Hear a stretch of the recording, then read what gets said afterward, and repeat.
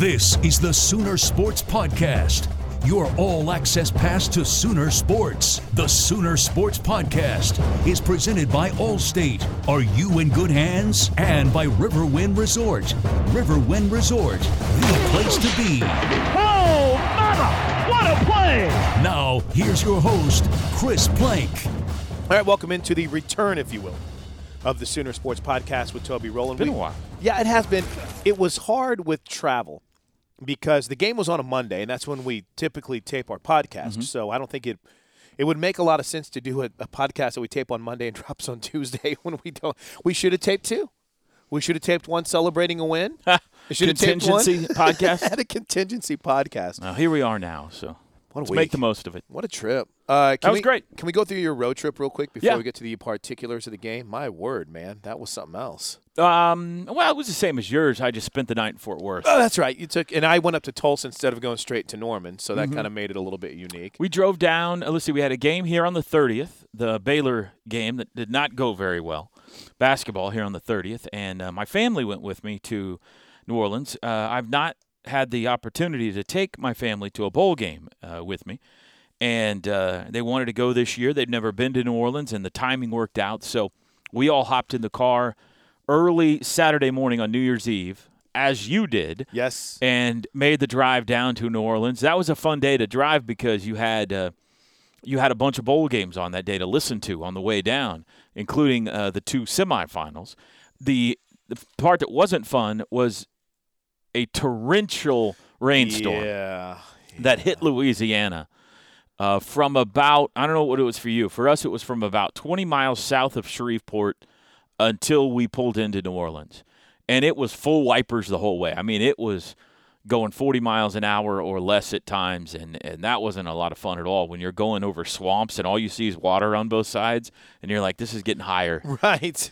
as we go. But we made it. It was very nerve-wracking for me, too, because there are certain things, I think, for all of us that are kind of triggers that get you concerned or upset. And for my wife, it's rain when you drive. So That was not a good day for her then. as she was the passenger, and we were lucky. We didn't hit it until just outside of Baton Rouge. Oh, wow. And, yeah, we got real lucky. You drove in it like most of the way. It was hours and hours. And every time there would be a car, she would, oh, slow down.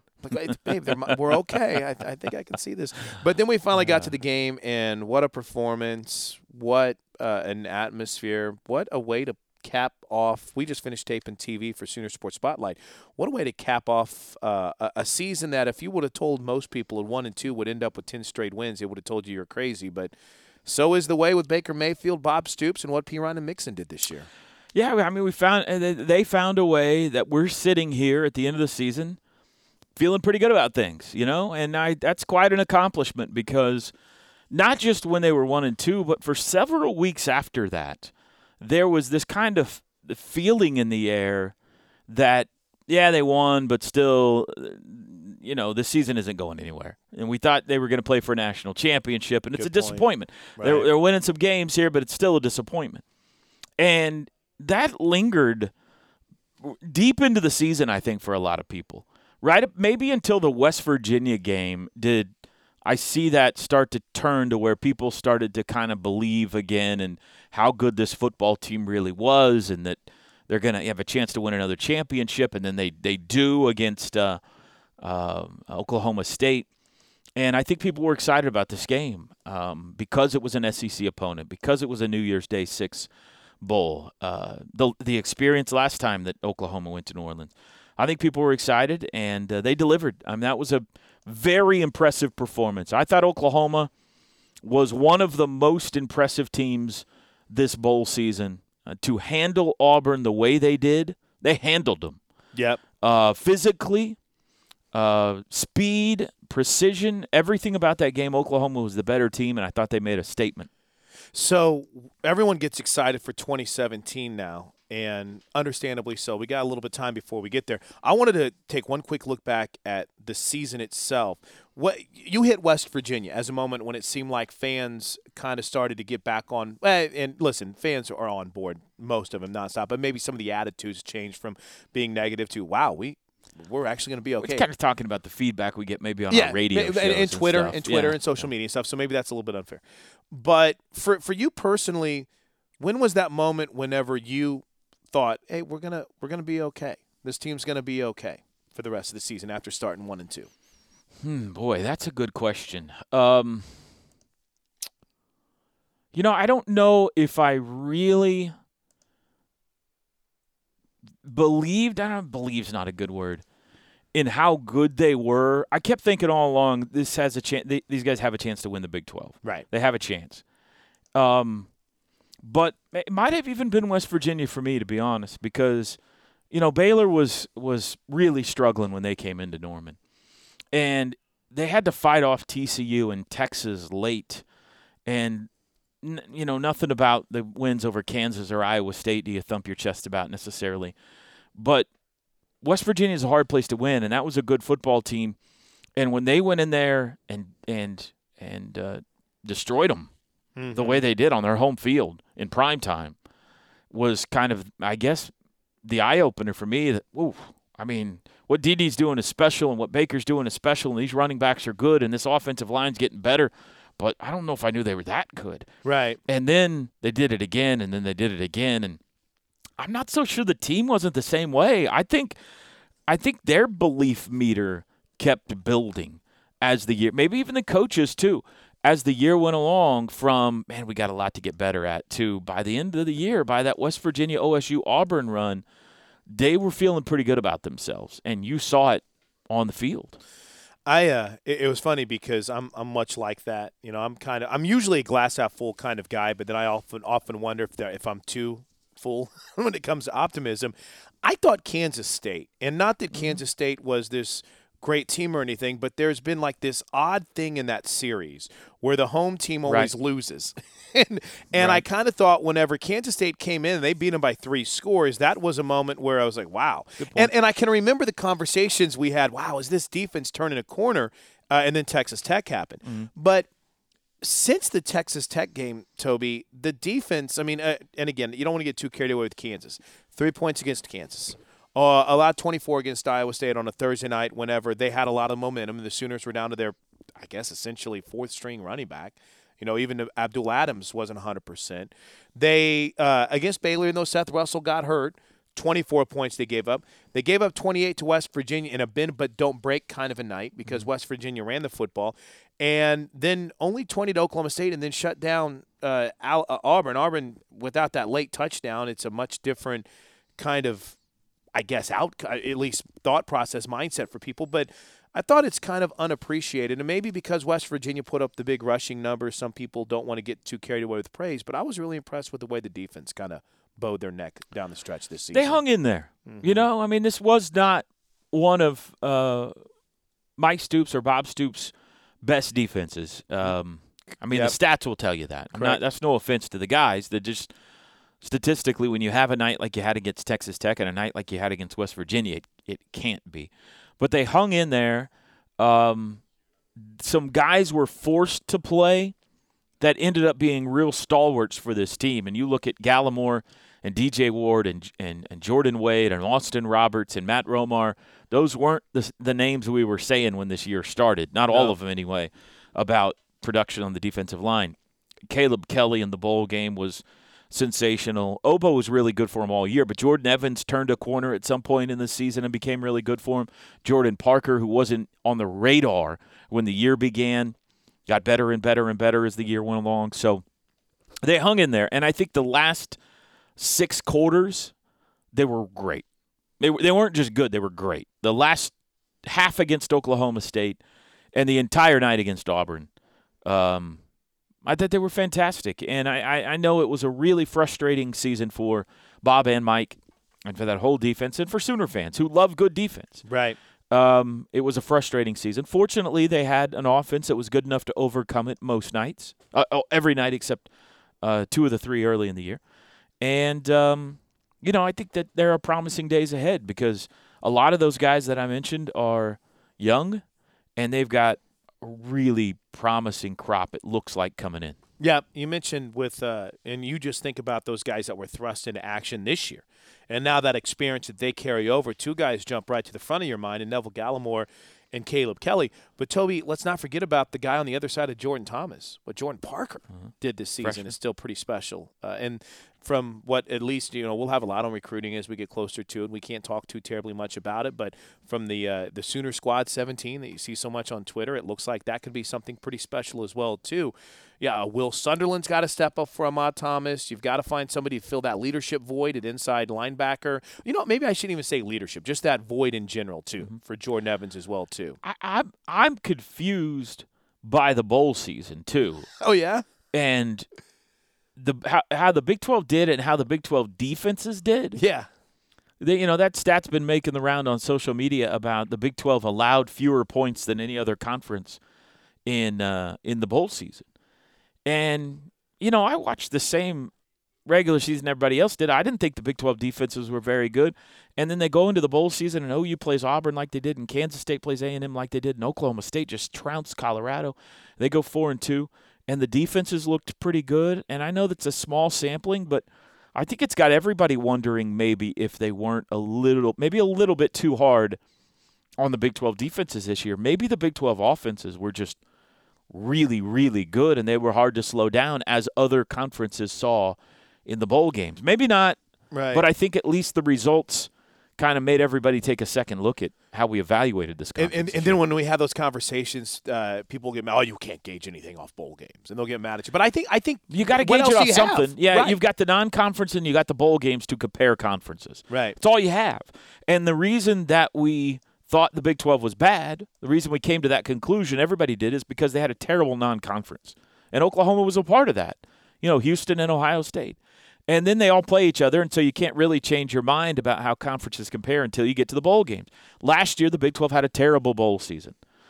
This year, the Big 10, who we all thought was the best conference, had a terrible bowl. Were they 3-7? Yeah, they got smoked in the bowls. So I don't know how else you evaluate conferences other than when they play each other, and at least this was a step in the right direction, I think, for the Big 12. That stat that Toby was alluding to is that the Big 12, if you can take all bowls, a compilation of all the bowls, allowed 21.5 points per game.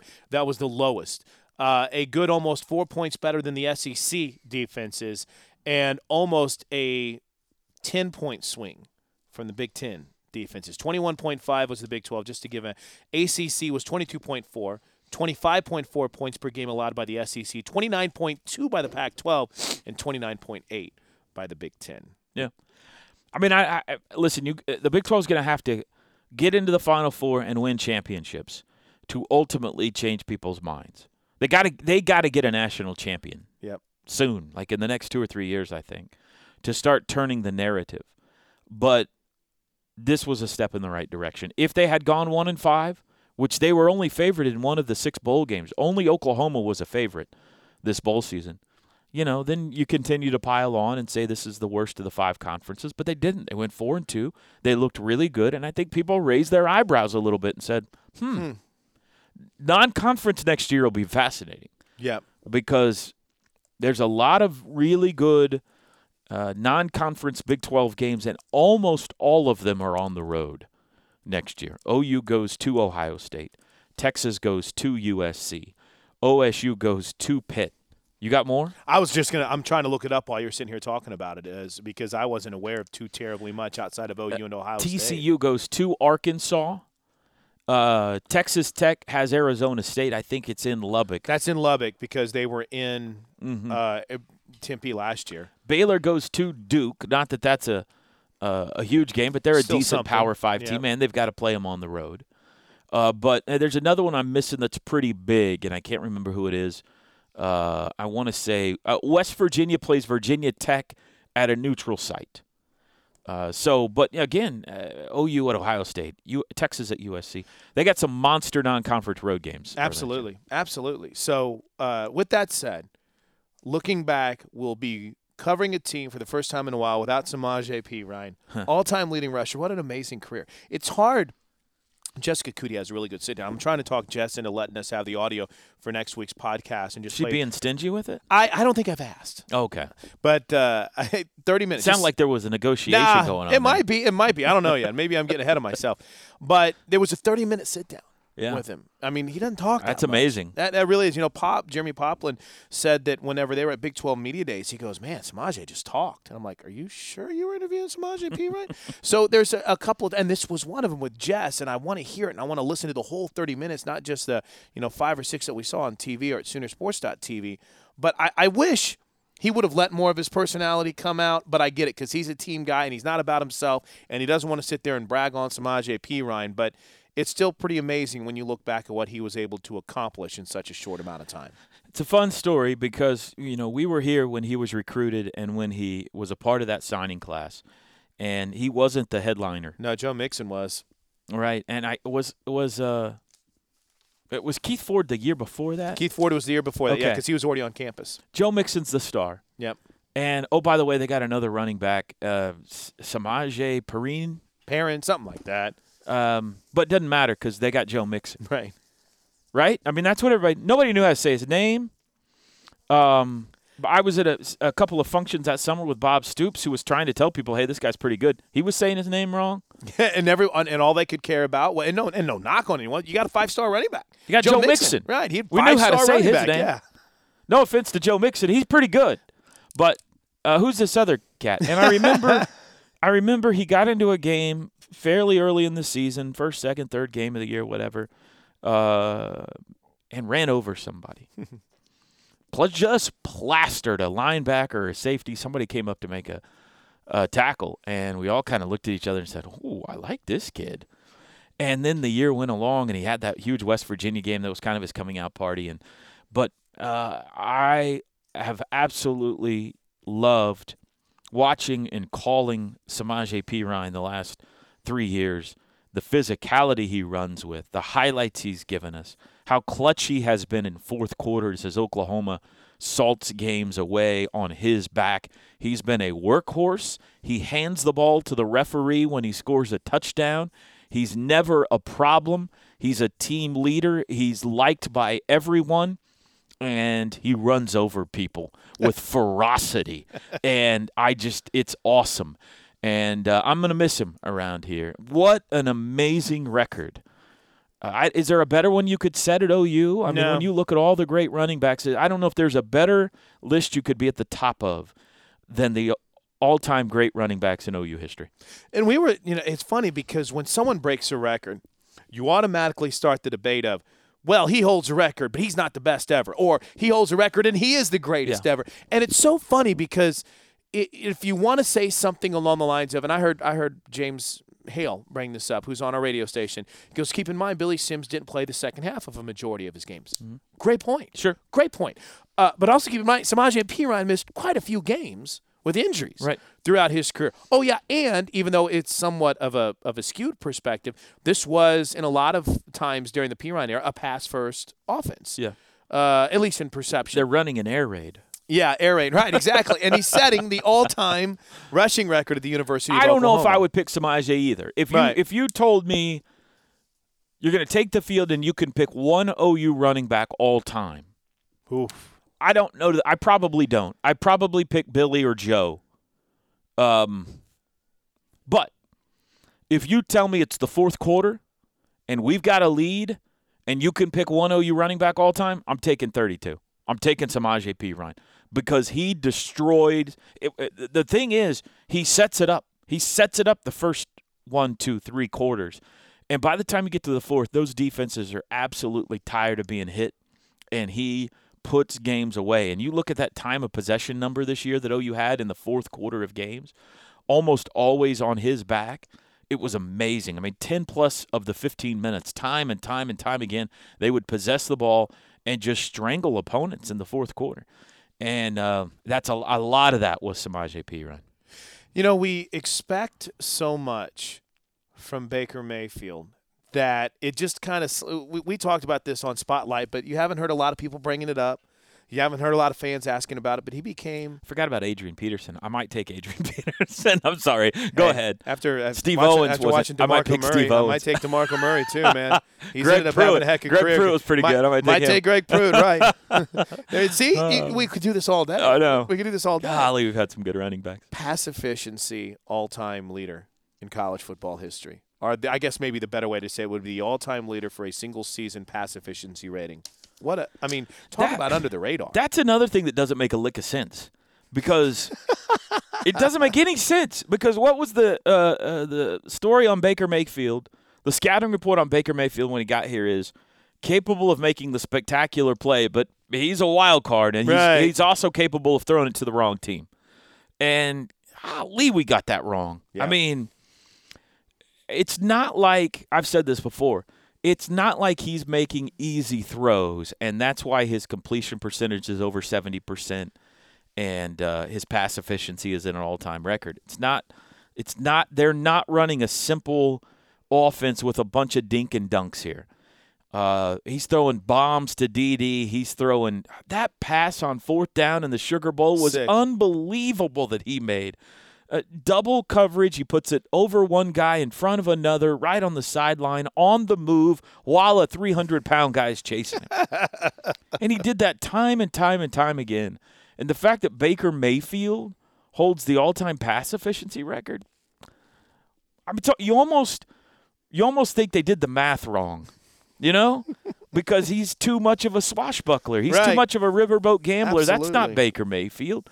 Everybody has this perception that Baker Mayfield is a risk taker and a wild card. And, boy, has he changed our minds on that. Yeah, and think about that leadership coming back next year and the things that he learned from what they did wrong in 2 of their first 3 games this year.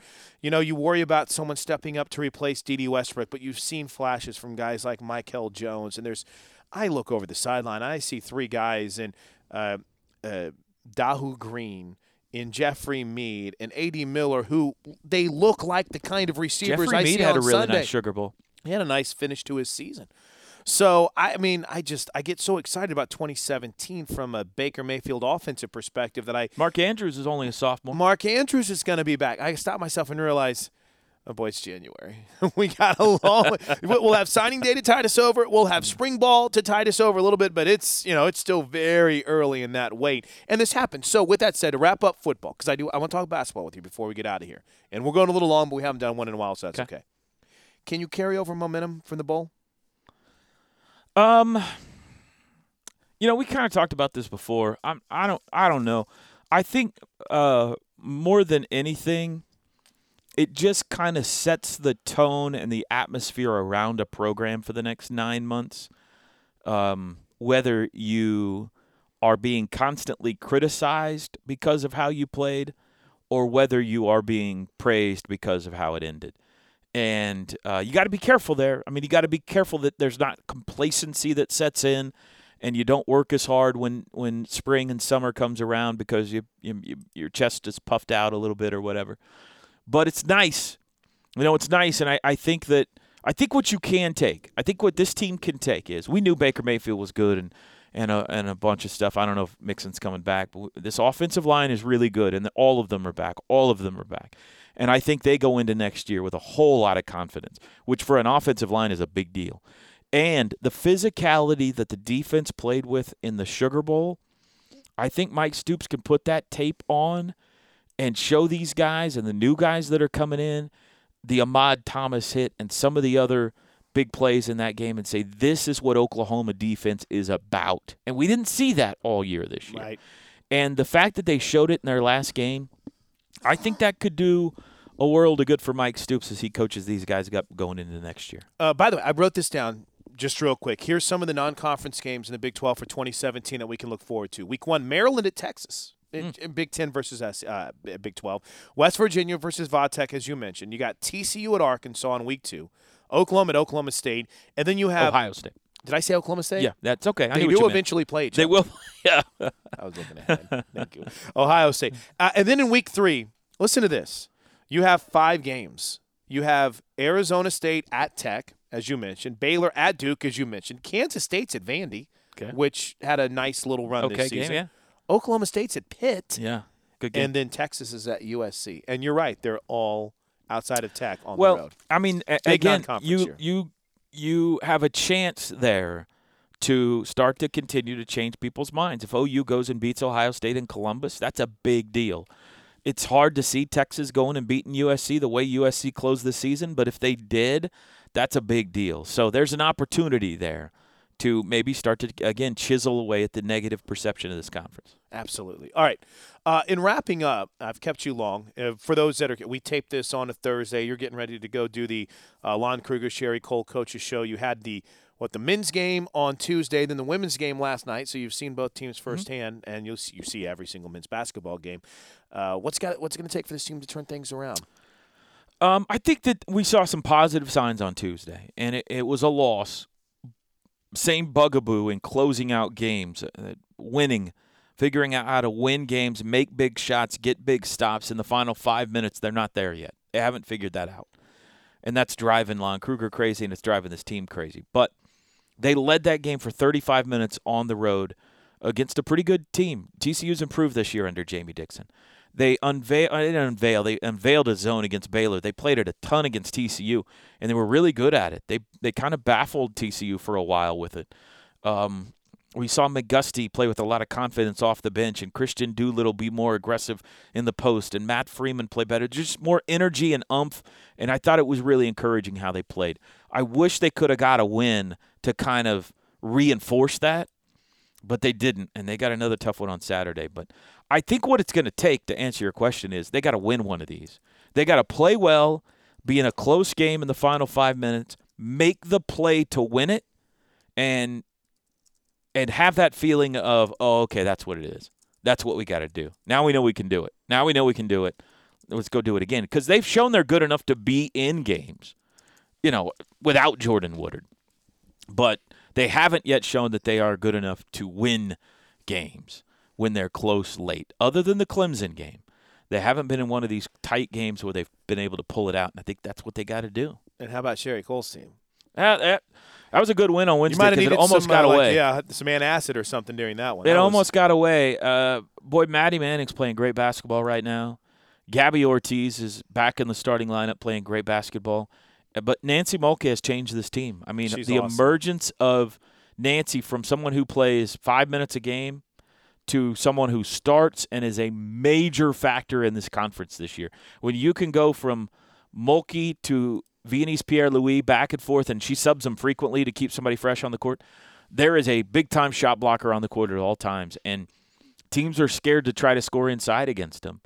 And so they're better defensively because of that, which has led to a lot of transition buckets the other way, and I'm happy for them. They got a tough next couple of games. They go to West Virginia and to Iowa State.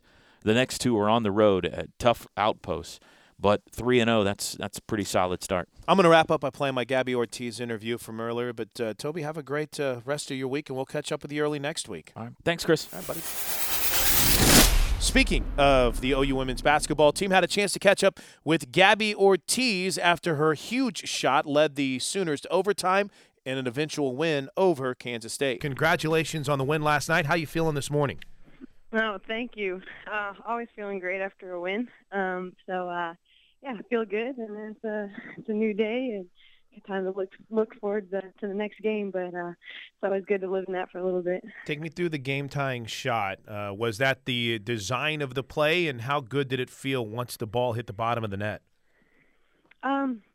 It wasn't really the design of the play. I mean, we knew what we needed, and it kind of just happened. Two guys into the ball, and I was kind of left pretty wide open. And I knew I had to be ready for it. I saw the clock run down. I knew we needed 3, so I just had my hands and feet ready, and it felt good going up. It was a bit of a challenging game because you guys dominated in the first and third quarters, and then struggled a bit in the second and fourth. Gabby, how much, I don't want to say challenge, but how important was it for you guys to stay together during that big fourth quarter run that the Wildcats put forth? Oh, it was huge. I think it shows a testament to our confidence and how we've grown. They went on, we were up one time, we're up by 10, and then you look at it and we're trailing for the first time. And so, you could, turn into a shell and kind of get scared and not do anything about it. But I think we grabbed arms and we kept fighting, and we had a will to win. yeah, I just think we just had real great confidence and we trusted in one another. Sooners are out to a 3-0 start in conference play. Gabby Ortiz joins us 4 for 4 from three-point range. I go back to you and I talking in the preseason, and I was lucky enough to watch a little bit of your practice, and your stroke really seemed smooth, Gabby. How much improved do you feel you are as a shooter, and how has that continued to be an added weapon for you this season? I think I've made improvements. It hasn't necessarily shown throughout the beginning of this year. I've been struggling a little bit, but nothing. I mean, it still has felt pretty good, and it kind of showed last night. And I just want to keep building on that. You know, you put a lot of work in and a lot of shots up, and you just, you know, shooting's mental half the time. And once you get in that good place, and you know you're just playing free and not thinking about it, that's when I'm at my best. So I just got to keep playing in that space. When you go out during the off season and you're trying to improve as a shooter, is it just putting up shots, Gabby? Do you watch videos? Is there anything that you do to kind of try to improve outside of just gym time? Yeah, I mean, film is a big asset too. I don't always love to do it because I don't like sitting still. But you know, even whether it's, you know, watching previous games of yourself and learning from yourself, or you know, watching the best guys in the world play the game, that's always a positive too. And I could always improve on the film that I watch and the more that I do it, because I like to be in the gym more than do that. But those are all big factors. And then obviously along with getting shots up, just doing it game speed, or what you're actually going to get in a game rather than just sitting there and doing form shooting. But yeah, there's just little things here and there that help in the off season. Does it ever kind of blow your mind, Gabby, when you see the experience on this team that you have with so many upperclassmen, but then you look out at the starting lineup and there's two freshmen that are out there with you right now, and both, I mean, to me, what I see two players that don't really play or even act like freshmen on the court. Oh yeah, I mean that's huge. It's funny, funny that you say that, because we are such a, you know, we're a senior and experienced team, and to have two freshmen out there with us, with all of that talent on the bench as well, is, I mean, that's huge. You know, we had a deep bench, and we love it because, you know, the fact that they're playing like that, and you know, I think their confidence are there, and they're just playing. You know, they're stepping up, they're getting used to big moments, and they've been great for us. How big was it for you? I was with you guys in Lawrence to take advantage of that opportunity whenever you were reinserted back to the starting lineup. Gabby, I know you're a team player, so you just love to get out there and play and help your team. But how was that for your confidence and now going forward to get that shot to start again in Kansas and then to take advantage the last 3 games? I mean, yeah, it helps. Obviously, you know, as a competitor, you want to be in that 5, but you know, it's a team sport, and you know, I learned it was hard at first, but you know, wherever I was going to do what I needed to do, and you know, we got a great 1-2 punch, and I was, you know, like I was going to be ready coming off the bench or starting, whatever, so be it. So I don't think that really changed anything. I just think when my time was called, I needed to be ready, and I was just trying to focus and being in that moment whenever my time came. So just seeing the shots fall, that obviously always helps. So I'm in a good place. Maddie's really had a terrific start to her senior season. Can you kind of give us a little perspective of what she's like on the court and what she's like in preparation? Because, Gabby, we see a player that's so laid back and seems to be so calm and cool, but then sometimes there's like a switch that flips whenever she hits the court or when she's in practice, and she's in people's ears. She's staying fired up. How important has she been, and what's her personality like for this team? Oh, yeah, she's been huge. I mean, you can tell by her demeanor and what she's been doing on the court that she's a veteran player. And she's decided to be that player and to take us in the right direction. I mean, what she does, she impacts the team so much by her play and how she leads and what she says, and a lot of people follow in that. And so she's been huge with that.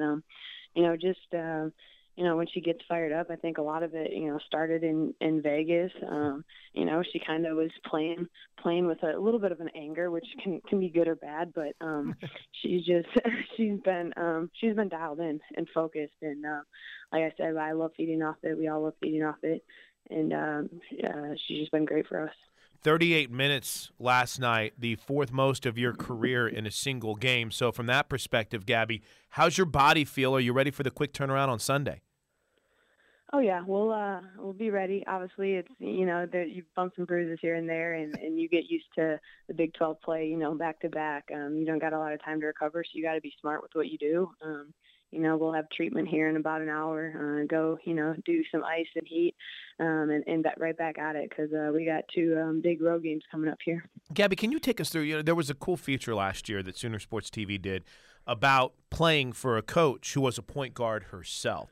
And obviously that can be a challenge sometimes because there's always that, they're very – I don't want to say Coach Cole is overly critical, but they know everything about the position and they're going to be on you to make sure you're playing it to perfection. But it's also a great benefit because they understand everything that you're going through. Can you kind of take us through what that balance is like, being a point guard, playing for someone who used to be a point guard themselves? Yeah, I think I've said it before. There's more. It's, I guess, kind of the hardest position, especially with the coach being that and knowing and understanding it. So you're going to get pushed the most and you're going to get asked of the most, but it's also the most, very rewarding as well. So once you figure out the balance of that and, there's a lot of highs and lows and, Coach Cole's going to push you and, make you uncomfortable or not tell you what you want to hear. But in the end, it's, it's going to be for best for you. And just, finding that balance as, point guard, being that leader and also, helping your teammates in the way you can and also being able to put the ball in the hoop. So it's obviously it's challenging and I love that challenge and I wouldn't want to play at any other position. I want to ask you about one more of your teammates real quick. I asked you about the freshman. I asked you about Maddie, but, Joya went through kind of a tough stretch there for a couple of games where she, I think, was held scoreless once and, just had kind of struggled a bit. But starting with Kansas, it really seemed like she's found another level. Had a big night last night with 12 points and 4 rebounds. It's pretty important whenever you have those senior leaders stepping up. How big is it for this team to see Joya Carter rounding into form? Oh, it's huge. Joya, everyone knows the amount of talent Joya has. She's a fantastic player. She changes the level of the game. Being able to play off the dribble and, not many people can stop, her pull-up jumper and the things she does. She's a very dynamic player. And to her defense, she's, she struggled with injuries and her body's pretty beat up. And so she's trying to take care of that. Nothing serious, but stuff that can hold you back. And, that kind of stuff can kind of get in the way and kind of affect your athletic ability a little bit, but she's getting back into things and she played great last night and that's all we need from her. She's a big impact player for us, so just hope she keeps it going. Gabby, I'll let you go on this, and I know that the steal totals weren't monstrous last night. You guys had 4, but again, you did a pretty good job at times protecting the basketball. What's keyed the defensive improvement for this team this season? Well, we're setting records for steals. You guys, obviously, with Nancy in there, have done a great job in blocking shots in the combination with Vivi. But it really seems like it started with some of the pressure from the guards, from yourself, from Joya, from Maddie Manning, from Chelsea Dungy. What's kind of keyed that defensive improvement this year? Yeah, I think Coach TK he kind of slid over to defense. They all have different position coaching needs for offense, defense, and he's taken over defense, and we've had some fun with it. We really back in August, I went to Spain. We worked on kind of becoming more of a pressing team. Messing around, getting up full court, doing our 1-3-1 that kind of gives people spits, and we love it. Obviously, it's not always it's pretty tiring, but especially for Maddie up top, running around, flying around. But that's kind of you kind of when you need to go on a run, we went to that, and our 1-3-1 trap has been huge for us. Maddie's length and people like Nisi and Chelsea and Joya, their speed and Peyton. So it's been fun, and I think we've really kind of developed a more defensive presence, and I love that because you gotta be on the defensive end to win these Big 12 games, and so if we can just keep growing on that, it'll be great. Well, thanks for joining us for the Sooner Sports Podcast. Appreciate everyone downloading and listening. As always, you can subscribe at SoonerSportsTV/podcast. Have a great non-football weekend, and we'll go all in on hoops next week right here on the Sooner Sports Podcast. Boomer Sooner, everybody. This has been the Sooner Sports Podcast. Make sure to get all the latest episodes online right now at Soonersports.tv/podcast. And make sure to follow us on Twitter at OU On The Air.